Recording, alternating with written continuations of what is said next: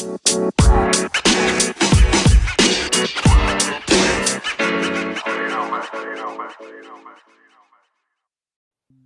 there, Jets fans, and welcome to the third episode of the Jet Centric podcast. My name is AJ, and I'm holding in a sneeze for this whole intro. Anyhow, in the first part of this episode, we have Chris Mackling talking to Ryan Browning about free agency and a couple other topics of their choosing. In the second part, we have Brian from AIH talking to Matt Barlow, who is an analytics guy based out of Virginia. Brian and Matt both have very strong American accents, so if you like that kind of thing, it's kind of fun. Matt's baby makes an appearance during the interview. We decided to leave it in. It's kind of charming. You hear the baby crying and Matt struggling. Reminds us of that scene with that gentleman who did the interview on CNN or something like that with the kid breaking in the background. That's pretty much exactly what happened. So we left it in. Kind of funny. And the third part is myself and Daniel. This was recorded a couple of weeks ago. We were talking about the Moose. Daniel also called in afterwards with a couple updates about the Moose too. So I added those to the episode. So hopefully you like it. And that's it. Enjoy.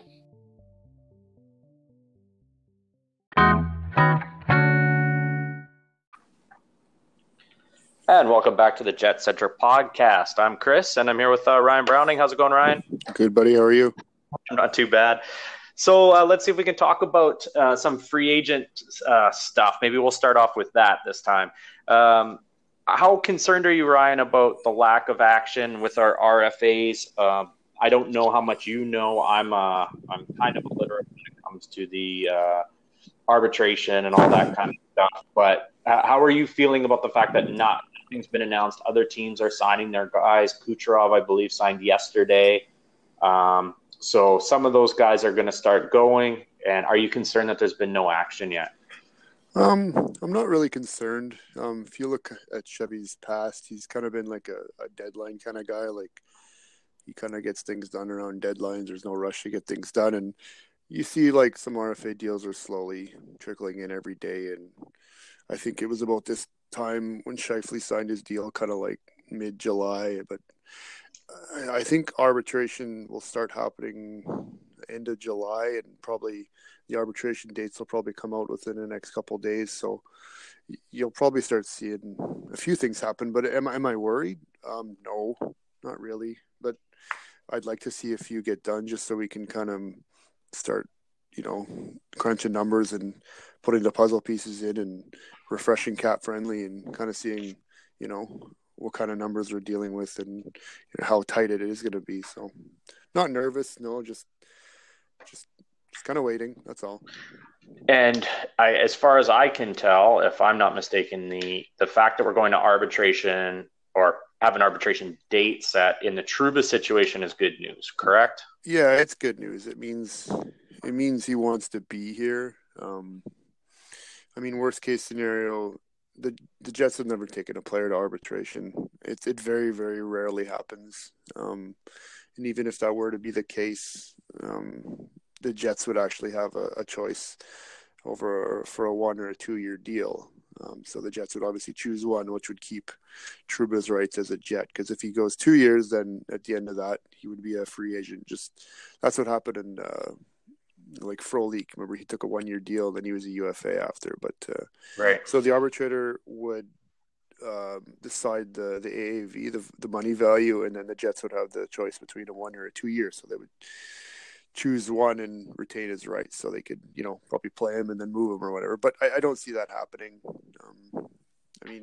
You never know, but everything sounded positive the year. Like Trouba saying he wanted to get it done, and I think obviously the Jets do too. So no, I'm just more curious of the number. Same with Hellebuyck. So.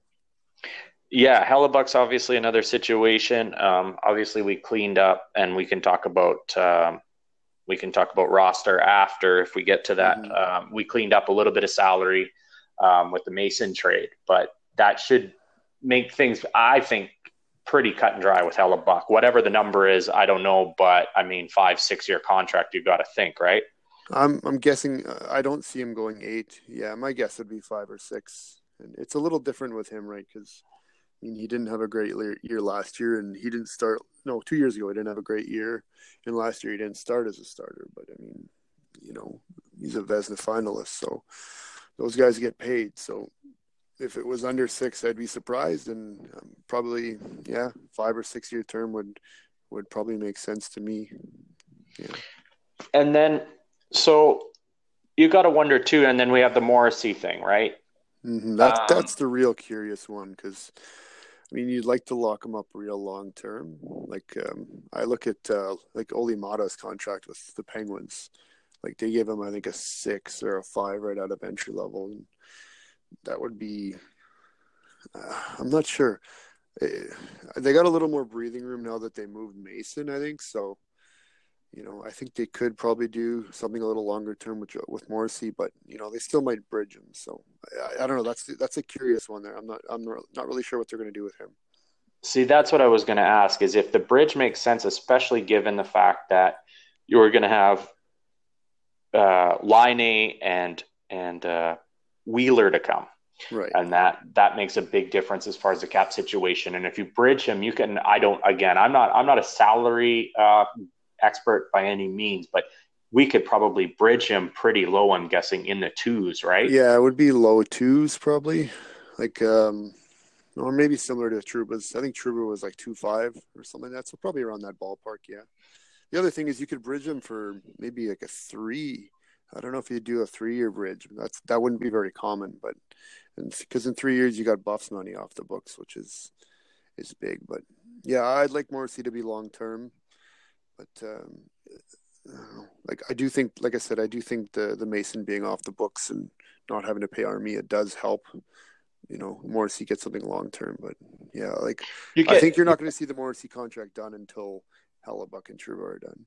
For sure. And you get more years though, potentially, if you do bridge him, right? You get 10 years rather than 7 or however that math works. He is your top pair left-handed guy, so you might as well get it done. And he's not getting any power play time now. He's not getting any of that right now, so his numbers would go up dramatically. Same with Trouba. They're not really getting any power play time, so you could probably get him locked in for a better money value, but long term. But I don't know. We'll see. And then that brings up one other question about the free agents, is the Blake Wheeler. How do you feel? I know it's a big thing, and we could probably, I think there's probably 7 to 13 people associated with this podcast. Yeah. We could probably do a whole hour with all of us about it, but just your quick thought on what I have no doubt in my mind he'll get an extension. Mm-hmm. The term is the real big thing, right? Yeah, he's probably worth $8 million at least. So is that on a 3-year term, a 4-year term, a 5-year term? The worst thing that happened is like Maurice was talking about Wheeler and saying that he could play till he's 40. Like I'm sure Chevy was sitting in his office going like, "Oh my God, like why do you have to say that?"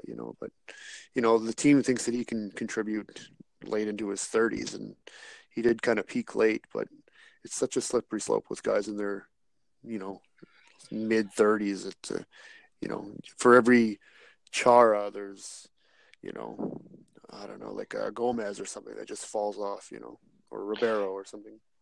I would say for me, two things about Wheeler, just in my quick opinion. One is he didn't play a lot of hockey until he was 25 or 26 years old. Right. He no didn't even hockey. Well, not even a lot, minutes wise and season length wise, right? Right. He didn't even make the NHL till he was 23 or so. As far as I can remember, right? So you start adding those things. I don't think he's got a lot of games played. And on top of that, the best players seem to have the longest careers. Right.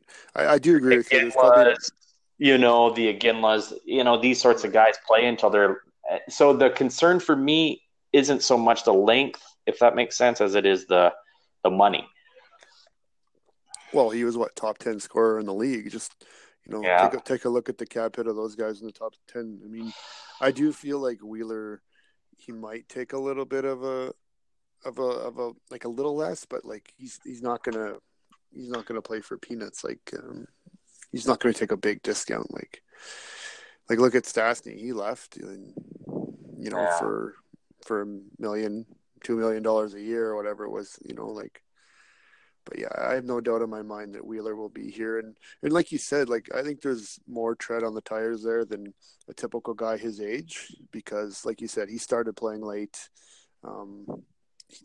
The Jets were awful for a long time, and they were done early, and there was no playoff runs, and like I think there's more there. But at the same time, same goes for Brian Little, and Brian Little's already started his fall off, so I don't know. It's a dicey.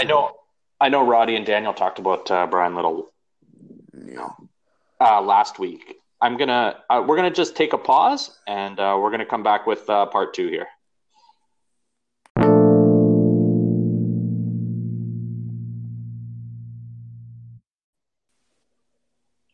And we're back. So that first part, we talked about what Chevy's really good at, which is seems to be keeping his guys, free agent signings, good contracts, contract length. I think we think about all the extensions he's signed. We did talk about Brian Little, and that maybe is questionable and was questioned at the time. But other than that, I don't think anybody's got a problem. What we want to talk about now, though, is where's all the rest of the action? We haven't seen anything since July 1st. Mm-hmm. Are you feeling comfortable with that, especially given the fact that a couple of the other teams in the Central Division look to be making huge moves? Seattle, St. Louis adding Ryan O'Reilly, David Perron, Maroon, and Tyler Bozak. That's a big haul, and the potential, of course, of Dallas getting Erik Karlsson. Are you concerned that we haven't added? We've only subtracted. No, not really. We lost Stastny, but we had Stastny for a playoff run, which was nice. But before that, we had a pretty good team.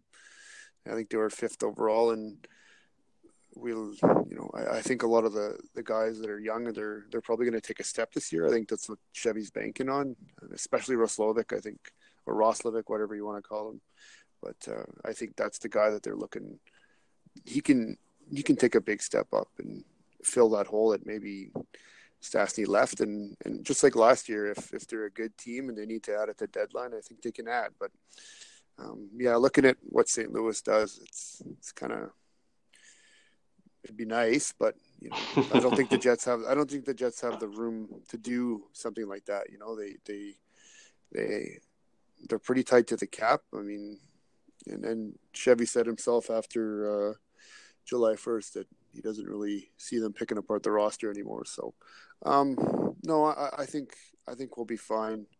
I just think the backup goalie is a concern for me if Brossoit is what he's been in the past. So, and I think Hellebuck, one of the problems that they ran into in the playoffs last year is I think he just got a little bit burnt out by the end there, because I think he played a lot of games in the regular season.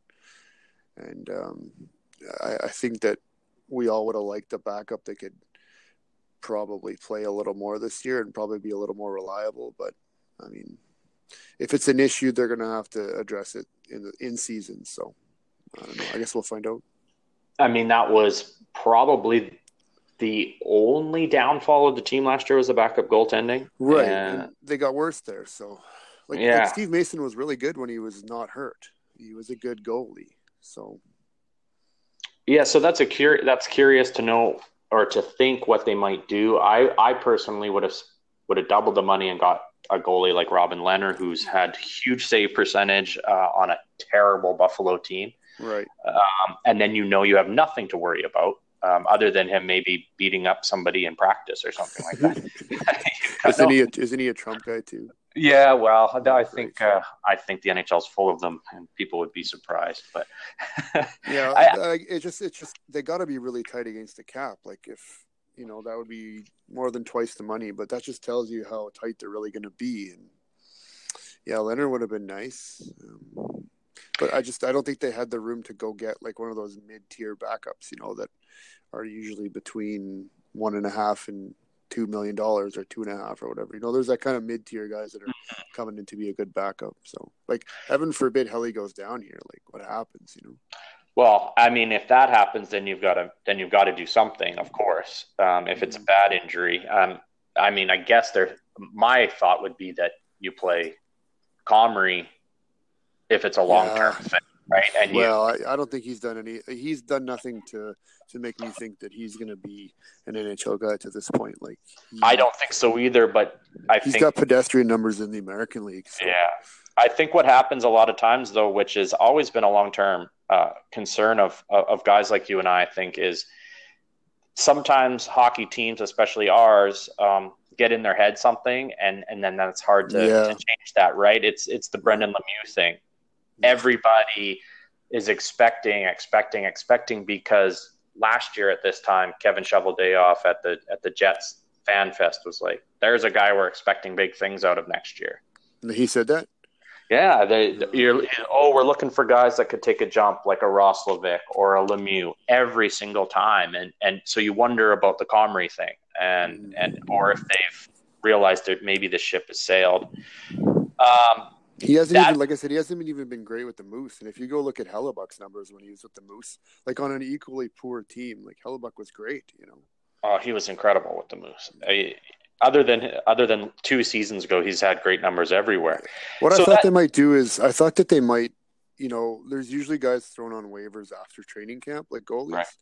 I thought that's what they might do, is look at somebody and maybe, you know, you could throw Swan on waivers. He's only $650. So, but they went and they signed another goalie for the Moose. So I guess you're going to burn in the East Coast League. So they already got 5 goalies stacked up there. So what they probably have to do, we would think, is like you're saying, is when a waiver happens, they waiver Boissois and pick up whoever the waiver goalie is. Right. Then you're going to have 3 guys on the Moose, though. That's all I'm saying. So I don't know. Yeah, it's very curious. I think it's safe to say, given what's happened so far with the free agency, that everything is going to be in-house from here on out while we're contending, right? And that's fine. I mean, there's some great players in-house. I mean, Rookie of the Year in the AHL, Defenseman of the Year in the AHL. So those guys are coming. Mm-hmm. I don't think it's a bad strategy. I would sometimes like to fill, if you know you have an upgrade. I think Calvin Duhan, is that his name? Yeah, that would have been a nice upgrade. Instead of a Joe Morrow and a Ben Sherratt. Right. Like, to me, those guys are just redundant, those 2 guys. Like, they're both number 7 left-handed D, which is, like, that's fine. Like, I don't have a huge problem with either of them, but you need guys like that on your team. You need $1 million an eighth defenseman. But if you're going to win a Stanley Cup, don't you need a real player at that position? For sure. I don't know. So that's a little curious. I mean, I think we mentioned, I don't see any not going to finish top of the division, second in the division, top in the conference. But right. You just wonder, I guess, if there's some of those little spots that maybe there could have been a little more work done. Yeah. I last year, I think there was bigger holes to be filled. Like, they needed a goalie and they needed a defenseman. So they brought in Mason, which I was fine with that. And they brought in Kulikov for way too much money. But, you know, they had some holes that were obvious that they needed to plug last free agency, and they were able to do that. But this year, the big hole was Stastny leaving. So I think they feel that they can plug that hole internally. And if, you know, see how it goes, basically, is the only option they got, because they're going to be right up against the cap. And like I said, they can add at the deadline if they need to. But I don't feel upset by the team not doing anything, or, you know, I don't think they made any bad moves. So, like, I tweeted out before July 1st that I'd be really fine with them doing nothing at all, and, you know, just kind of staying the course. And I kind of figured they'd pick up some depth pieces, but and I still think they might grab, you know, the Matt Hendricks of this year, kind of not him, but you know what I mean. Like, they picked him up. It was almost September, I think, last year. Just August 26th.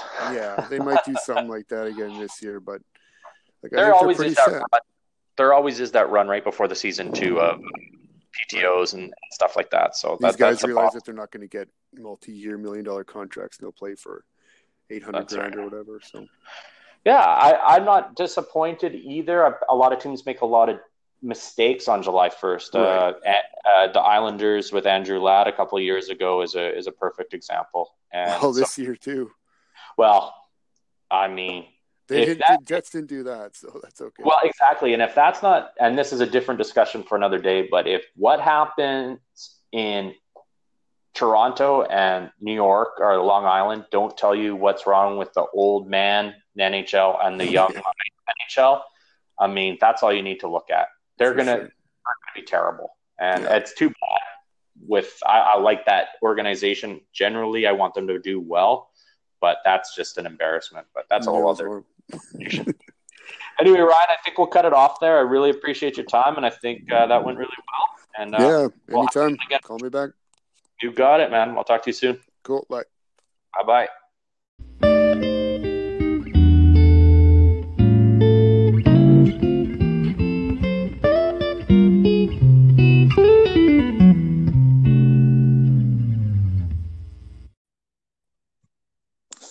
Hi, everybody in Jets podcast land. This is Brian. I'm recording live from a middle school parking lot right now, and I'm here with Matt Barlow of barlowanalytics.com. Hey, everybody. Matt, first off, can you give me a little background information on yourself, like what you do when you're not doing hockey analytics stuff and all that? My 9-to-5 job is I'm a operations analyst. Is a lot of SQL, pulling data, dealing with data. I kind of got that job from doing all my hockey analytics stuff, so they kind of go hand in hand. So the same skills for both. What metrics do you focus on when you are, like, for your website? I guess the main one is expected goals. I've created my own expected goals model. I'm hoping to revamp it here this off season and add some more features to it that a lot of people, like Cole Anderson, had something about angle velocity. I want to throw that in. Just, see what everyone else is doing and try to improve it that way. I like XG a lot, and that's kind of what I focus on right now. And you're a Hurricanes fan, correct? Yeah, that's correct. What are your thoughts on their offseason so far? So far, I like it. I mean, I think Dougie Hamilton's a top 10 defenseman. To get him for two guys who are RFAs, who were probably going to be more expensive than their play actually merited, I think was a great trade. And that's not even to mention Ferland, who seems to be like a decent depth winger, or Fox, who apparently is another great defensive prospect if we can get him to sign. I actually forgot all about Fox. This year, just to hit back on the defense for the Hurricanes, how good is the Hurricanes defense? I feel like people that are more casual fans might not realize how good they actually are. Yeah, for me, obviously, I'm a little biased, but I mean, getting Hamilton, re-signing TVR or Trevor Van Riemsdyk, who's a really solid third pairing guy, and then that gives you a top four of Slavin, Hamilton, Pesce, and DeHaan. Getting DeHaan in was a big move as well. It's Calvin DeHaan, in case anyone doesn't know. And then having, Justin Falk, who a lot of people would consider a first pairing guy. I don't know if I would anymore. He used to be.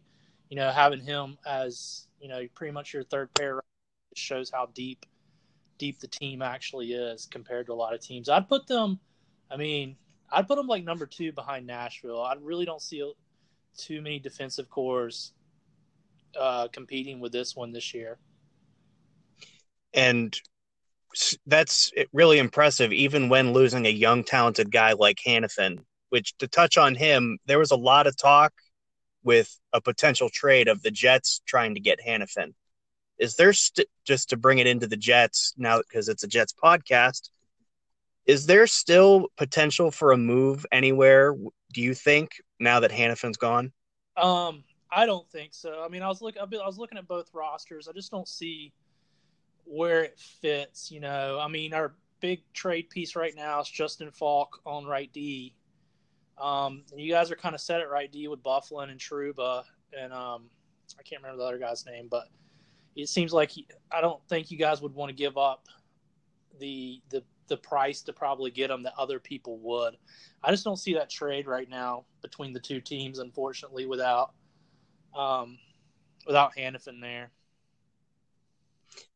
And now that we're on the Jets, how were they in the playoffs analytically? Did they live up to the hype? Yeah, I mean, they're a great team. I went back and looked at their stats.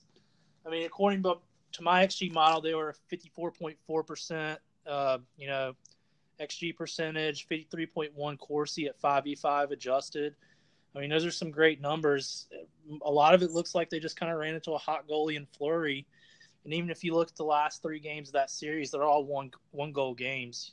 And the last 2 were 2. So they just kind of got snake bit and run into Fleury when he was hot. Other than that, though, they played a great playoffs. They were my pick to win the Cup before we went into the playoffs. So and that seems to be the eye test consensus too, that they ran into Fleury. Who on the Jets roster do you think is probably the most underappreciated? Before I went into like thinking about this, I was going to say Matthew Perreault. And then even doing some research, it's still Matthew Perreault. He's just ridiculous in terms of his stats.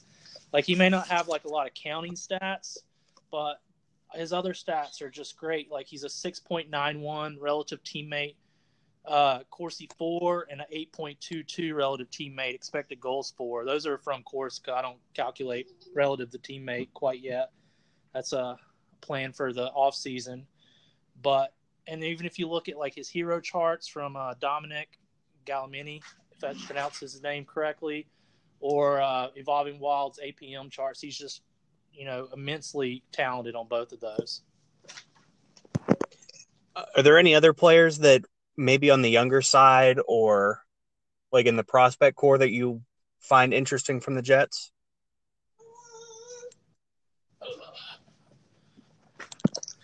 Because there's players that I find underappreciated. I was wondering if you thought the same thing. Players like Marco Dano.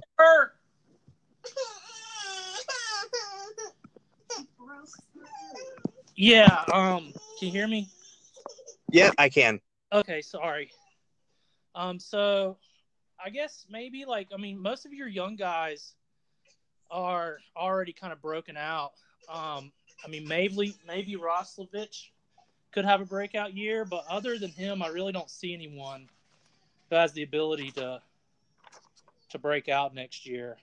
I didn't get into like your prospects or anything, but just looking at your current roster.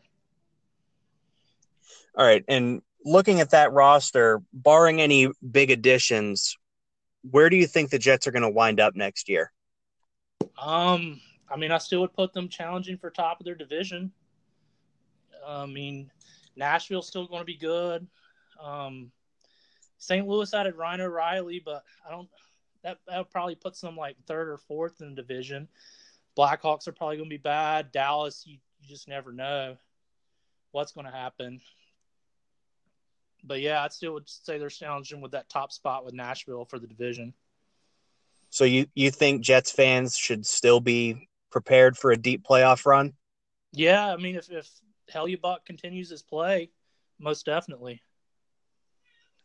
And talking about Hellebuyck and the other RFAs, about how much money, like value-wise, should some of these players command? I didn't look too deep, but I would say Trouba's probably going to get around. I'd say he's going to get around, I would think, 4.5 to 5 million they really want to keep him around long term. Maybe 6 years. That's around where people are thinking. I wouldn't be afraid to go higher because we've seen what he can do. And last year was almost sort of an off year for him analytically. Yeah, that's the only reason I went down is because his last year wasn't near as good. And just seeing comparables like on the Canes, Slavin and Pesce getting around that amount of money, his comparables around the league, and long-term contracts. That's what I'd peg him around, Pesce, Slavin equivalently in talent. And so I would think he'd get a comparable contract to those two, which was, I think Slavin got 5 something, a little over 5. And Slavin has a like a steal of a deal too. There's They both have great deals. yeah, for what he brings, that's a very good deal. What are your thoughts on the Hurricanes this year? I've been a fan of their roster the last couple years. I've said they should be in the playoffs the last couple years, and I keep getting proven wrong. Is this year going to change things? There's no telling, to be honest. It could be just depends on the goaltending, really, which has been the same question or same question every year for like the past 6 or 7 years. You know, is goaltending going to be good? And it just never has, despite decent play in front of it. There's a chance Mrazek could bounce back for sure. He looked good in Detroit before he went to Philly, and he's put up decent years in Detroit. So, all right, just one last thing. Is there anything you want to plug before we go?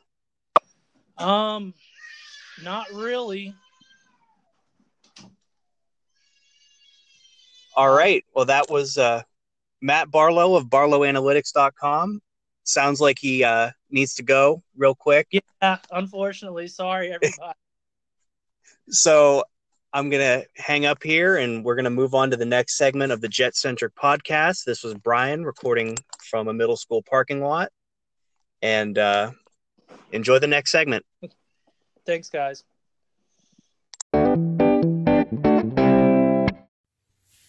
Okay, so I'm here with Daniel, and we're going to be talking about the Moose upcoming 2018-19 season.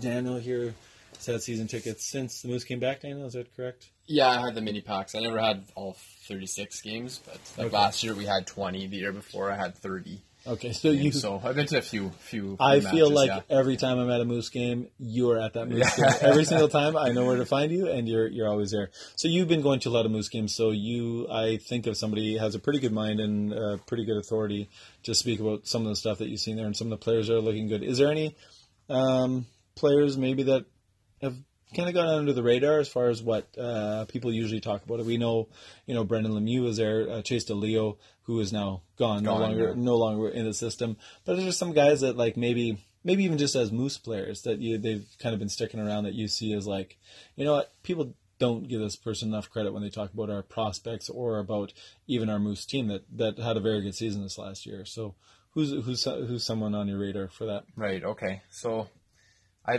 think of a guy like JC Lapon. Right. He's been around for a while. He's probably not an NHLer, maybe like a call-up kind of guy or whatever, but he's always in there. He seems like good, tenacious little player, with his finishing touch. Yeah. I always like when he's playing because the play kind of revolves around him a little bit, which is obviously good to see in a hockey player, right? You want to be where the puck is. Right. And I think so. We got JC Lapon there, and obviously the main guys like Brendan Lemieux. I mean, he's not really that great in my eyes. Yeah. So that's an interesting one.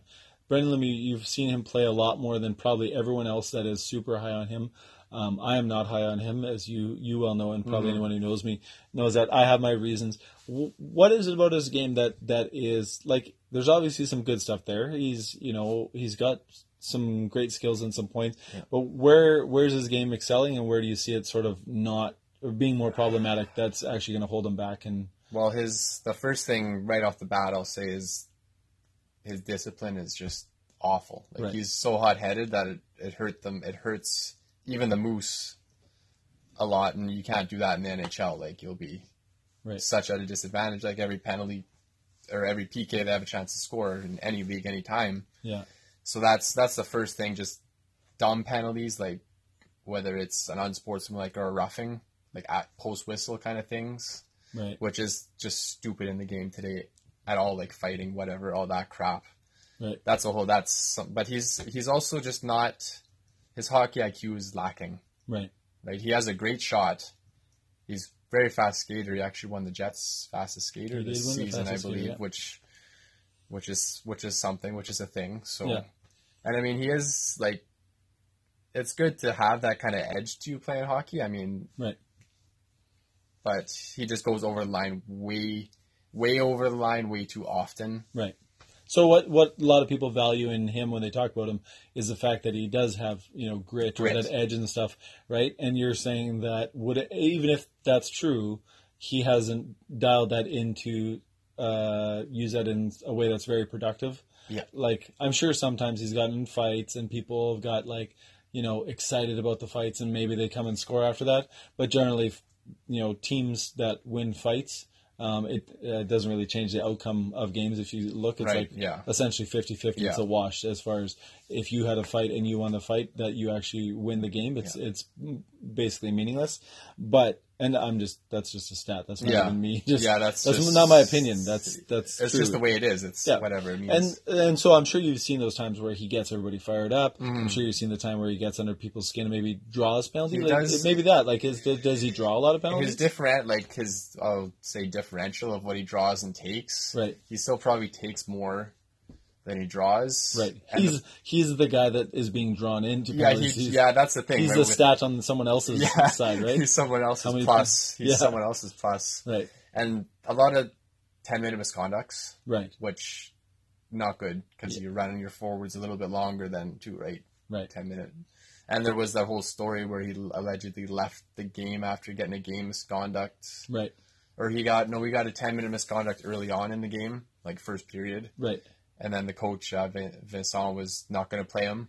Right. So he just left. Yeah, people said that they saw him walking outside of Bell MTS Center. Yeah, the game was on. Which is a rumor, and I don't really hold much truth to it. It could be true, whatever, but he seems like the kind of guy that might actually do that. Yeah, so it seems within character. Yeah, it fits his character, and there's other personal characteristics that I won't get too deep into on that kind of stuff, but from a purely hockey perspective, he's talented, but he just can't shape it properly to fit the certain pieces of the game, of his game, to translate into what he would need to be a regular NHL player. Right.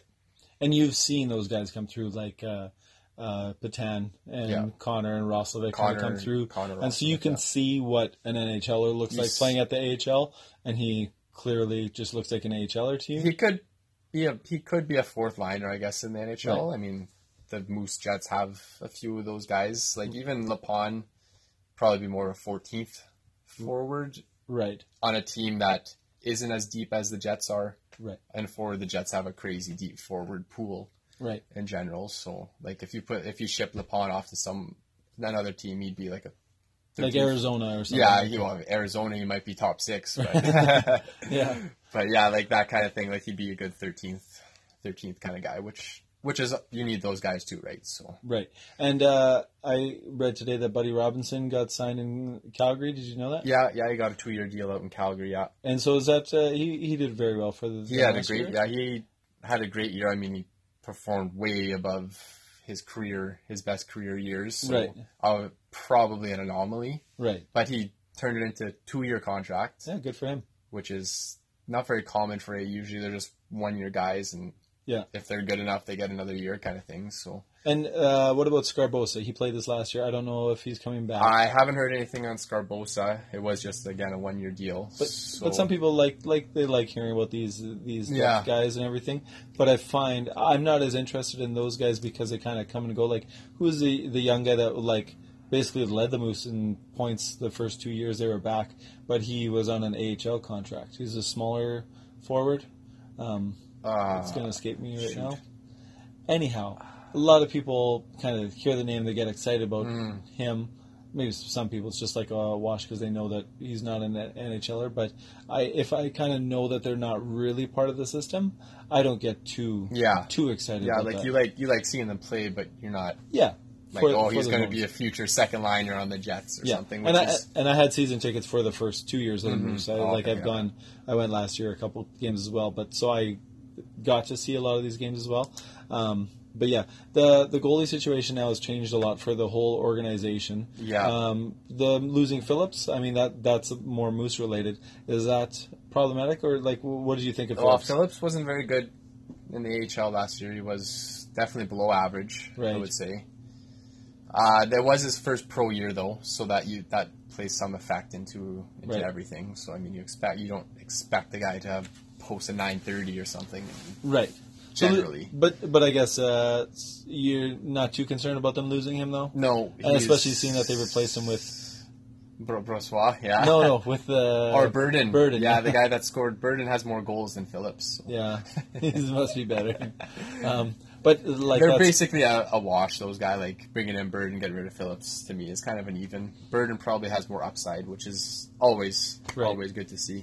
So the goaltending situation at the Moose, you think they'll be equal, if not better, than they were last year? They definitely probably won't be better because Hutchinson and Comrie were both All-Stars last year. I forgot that Hutchinson was and there. Hutch absolutely, he won the goalie of the month 2 months in a row. Right. He was an All-Star. He was an All-Star.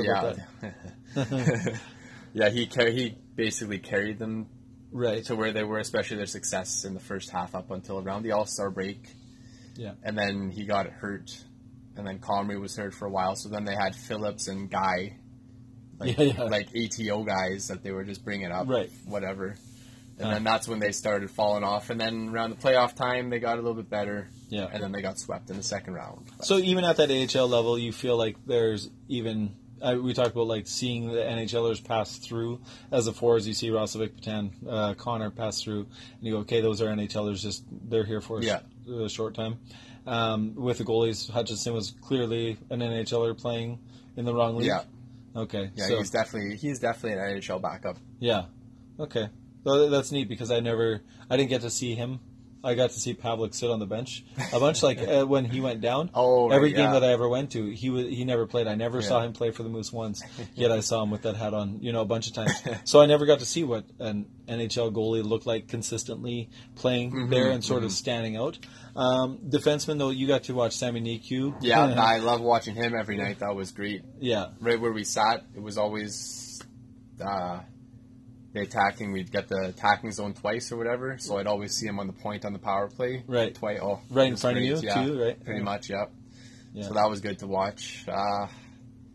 Other guys, they didn't really have any NHL defensemen. It was more just plug and play AHL Tucker types. Pullman played. Pullman was up and down. Yeah, he played about 20 or so, maybe less than 20. Did you get to see him play a lot? Yeah, I saw him a few games, yeah. He looked definitely like he belonged in the NHL, right? So that's good to see. Thank you for saying that, because that's your grown-up son. Your belief. Grown-up adult son is Tucker Pullman and Nick Patan. Those are my boys. Yeah. But okay, so they played well. Now, so you got to see them switch over from Cambridge to Vincent. Did you see a big difference in the way that they played, or did they just get because they obviously got a lot better from not making the playoffs, 2 years, right? And then making the playoffs and almost having, at one point on pace for a record-setting they were, season. Was that just like a skill influx, or is Vincent some sort of a AHL whisperer, or what was going on there? That was the year we'll use, like this season compared to the season before, because Vincent had both those years. Oh, okay, right. So year 2 was Vincent's first year. They were garbage. Yes, they were. Just same as the first year. They were garbage. Right. And then they brought in a few vets. That's the key. Right. And they brought in Buddy Robinson and Scarbosa. Right. Buddy Robinson, Scarbosa, and then Cam Schilling on defense. Career AHL guys. Scarbosa had a little bit of NHL success, but basically that's how you win in the AHL.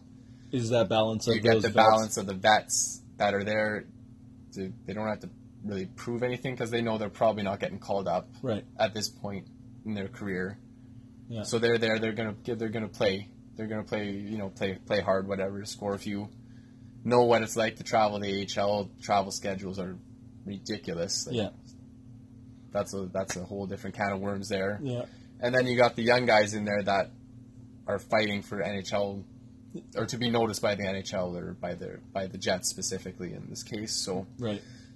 And that's good. And it's how you deal with losing a guy like Jack Roslovic. Yeah, some of that high-end talent. AHL All-Star, NHL player now. Yeah. Future star. Yeah. So how do you deal with that? Well, in the year 2, which was the awful year, if they lost, there was nobody. You had Ryan Olsen, who's a goon out there playing second-line minutes, right? That's not good. But this year they lost Roslovic, so... a guy like Scarbosa will play more, who's actually he's a top AHL player, right? That's where they gained. They invested some money. Yeah, because you got to pay those guys the AHL salary, which is what, $150,000 or whatever. I'm not too sure on how that works, but it's bringing in the vets that helped them this year for sure, and will continue because they signed 2 players, Seth Griffith, who's elite AHLer, right, and Dennis Everberg, who's also an AHLer, and they brought back Schilling. So couple of depth. No, but organizational depth. But they won't have, like they started the season off with Petan, and well, they didn't start with Petan, but they had Roslovic and Petan for a big chunk of the season. They're not coming back. So, and then Chase DeLeo is gone now. I think we touched on that. So they don't really have a lot of that young, crazy NHL talent kind of passing through now, or is there? Vesalainen, if he signs, he still has to sign. I should maybe pull it up on my phone. Yeah, Vesalainen, of course, and then Appleton will be back. Appleton, sure. CJ Cease as well. Okay, was he? I think you're right. Was he on a tryout? I can't remember if he was on a tryout or if they actually signed him. Well, CJ, he'll be playing. I mean, if he's with he's probably has NHL potential. He'll have no problem making that team. Yeah, for sure. Exactly. Yeah, and you got a guy like Luke Green, I believe. Yeah, on defense. I think he's coming back. Logan Stanley. Yeah, which would be interesting. That'll be something to watch. That intrigues me. That's his level, though, right? And I guess depending what happens with the big club, if Maurice is slow on moving with some of these things, there might be Niku, like Dennis Bayhak, Sammy Niku, back with them too. I mean, there's potential that they could have, and maybe Tucker Poolman again, depending on what he wants to do with that right side up in the big club, that the Moose could be poised to be even better than they were last year. All around skill at least would probably be maybe a higher average. On paper for sure. Yeah. Just the goaltending.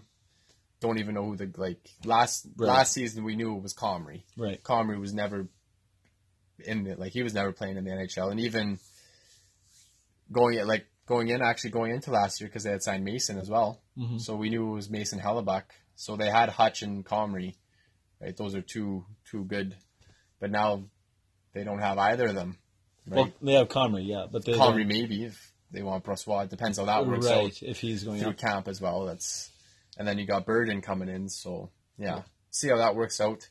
One thing I did hear and might actually be a good idea would actually get Burden playing in the ECHL, get him playing every night, right, kind of thing, and Comrie play almost every night in the AHL. Right, makes a little more sense. You want your goalies playing. Right, because your skaters, they always play, right? If they're dressed, they're playing. Your goalie's sitting on the bench. Yeah, your backup. Getting a halftime. Yeah, or playing 37 games or whatever. You want to play in as much as possible, of course. All right, so we touched on the forwards. We talked the coach, the defense. Is there anything else you'd like to comment about the Moose? Yeah, I was going to say we could talk about the fan experience there or something too. We don't need to get into any of that stuff. But the players, the future, this next season, are you pretty excited about it? You're going to have less games this year. Yeah, we cut back our games for other reasons, not related to anything sports related. But well, pretty much because you spend a lot of fortune, yeah, and that's just not wise money decisions. No, not at this, not ever anyway. But yeah.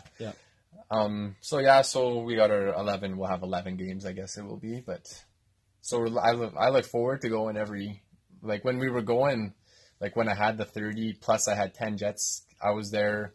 Some weeks I was there every night, right? Freaking Sunday to Sunday, just going, right, going strong. But yeah, we'll look forward to going and checking them out. I mean, I expect them to be a playoff, at least contending for the playoffs. Right.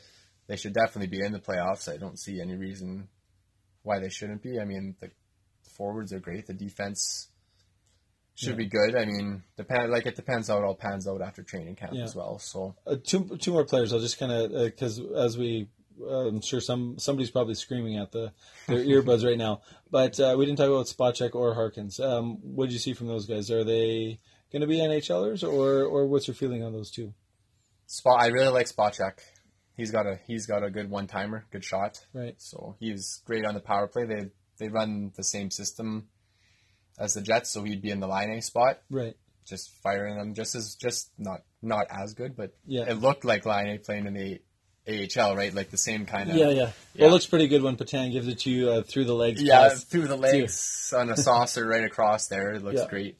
So he's pretty good. Spot check. I mean, hope he could crack the NHL lineup one day. Again, as probably more of a depth guy, right? Because he is getting a little bit older already, so you kind of lose that. Your chances start to diminish as you get older, playing longer in the AHL. Well, I think that just before you touch on Harkins there, even with Chase DeLeo, like I would have, last year was probably his year to make it, because at some point you, instead of being a prospect, by the time you're 22, 23 years old, you're an AHL veteran. Yeah, right. Exactly. And I mean, that's a different kettle of fish when people view you as an AHL veteran versus a prospect regular, or an NHL's prospect, right? Yeah. You cross that line. Some of these guys when they're 22 years old, 23 years old, right? Depending on when they come up, and so that's a dangerous spot to be in. And it feels like Chase DeLeo kind of crossed that threshold for the Jets, and some of these other guys that might be the same thing that happens to them too. Like JC Lapon is he's crossing that line, But Spotcheck, he hasn't crossed that line quite yet. No, because this last year was his first full season, right? So probably one more full season and then see where he's at, kind of thing. Then they'll probably have an idea of where he might. They'll know what they have by then. Yeah. Okay, and last we'll just touch on Harkins, and then we'll kind of stop there about the Moose. Harkins, yeah. I like Harkins. I mean, he's a good player. Obviously, he's a professional hockey player, but he was injured too last year, so you kind of lose some judgment when the guy's injured. You can't see him play, right? So, right. Did he miss quite a bit this season? He missed a good chunk. I think he had a broken jaw. If I might be getting him and another guy mixed up. Right. Scarbosa had a face thing too. Anyways, yeah. So he had an injury that kept him out for a significant stretch. So right. Hard to judge a guy by then, but I mean, what I have seen is good player. I don't think he has the NHL right in his future. The NHL won't be calling. I don't think. Yeah. He's kind of stuck in. He'll be an NHL vet. Yeah, he'll be like Patrice. He'll be like Patrice Cormier. Yeah, and Scott Kosmachuk. And Kosmachuk. Oh, I miss Kosmachuk. Yeah. I don't. Those are from the bad years. Yeah, those are the bad years, though. Yeah. But. Anyhow, well, thank you, Daniel, for talking about the Moose. Is there anything else you want to say about that? Are you writing any articles for anybody? No, I'm not a writer. All right, well, we'll end it there. Thanks for your input on the Manitoba Moose this next season.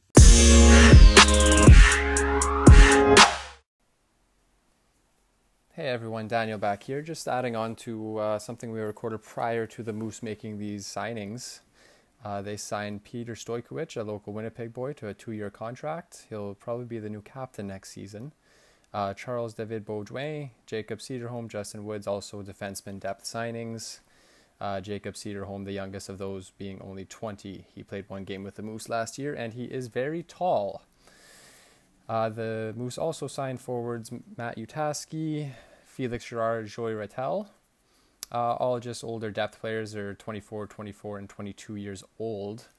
Matt Utaski was a former draft pick of the Winnipeg Jets, drafted in the 7th round in 2014. They also signed forward Christian Reichel. This intrigues me. He enjoys scoring. He's a very good scorer, 57 points with Red Deer last year. So he's got that scoring touch that any team could use, and the Moose also signed goaltender Ken Appleby, a 23-year-old goaltender. He has played some time with the New Jersey Devils, and in their organization, he appeared in a bunch of games in the AHL last year, along with 3 NHL games. He's definitely just a depth goalie signing, just help out with injuries. As we know, the Jets have, as of today, only 1 goaltender under an actual contract. That is Laurent Brossoit. So that should help them out in that regards, injuries and whatnot, and they need ECHL players as well. Just touching on Justin Woods, the defenseman I mentioned earlier. He is actually has recovered from cancer. He had some cancer in his knee. It was some kind of cyst or something. I forget exactly what it was called, but that has delayed his career a little bit. He's 24. They had invited him in 2014-15 to their camp, and he got diagnosed with cancer prior, so he missed it. And now they're still looking at him. He's played in U-Alaska the last few years. He seems to be a pretty good prospect. Maybe an older guy that'll curve a little bit later. and he'll be able to fit right in on the Moose in depth. They always need defensemen, so that's big help. Well, that's it for episode 3. Hopefully you enjoyed it and made it to the end. If you want to reach us, jetcentric@gmail.com. On Twitter, @jetcentric. You can send us a message. You can DM us. Also, if you're using the Anchor app, you can actually leave us a voice message, and that's what Daniel did as part of his Moose takes there at the end of this episode. This episode was actually supposed to contain another interview, but it went pretty long. Roddy was originally going to do an interview with Harrison from Baltimore, who's a contributor with Arctic Ice Hockey. Roddy wasn't feeling well, so I did the interview, and it went really long. So we're going to edit it to be a little bit shorter and include it on a future episode. If you have any comments or takes or ideas or people that you'd like to hear on, please send us your input. We would love to hear it, and hopefully you enjoyed it. Thanks. Bye.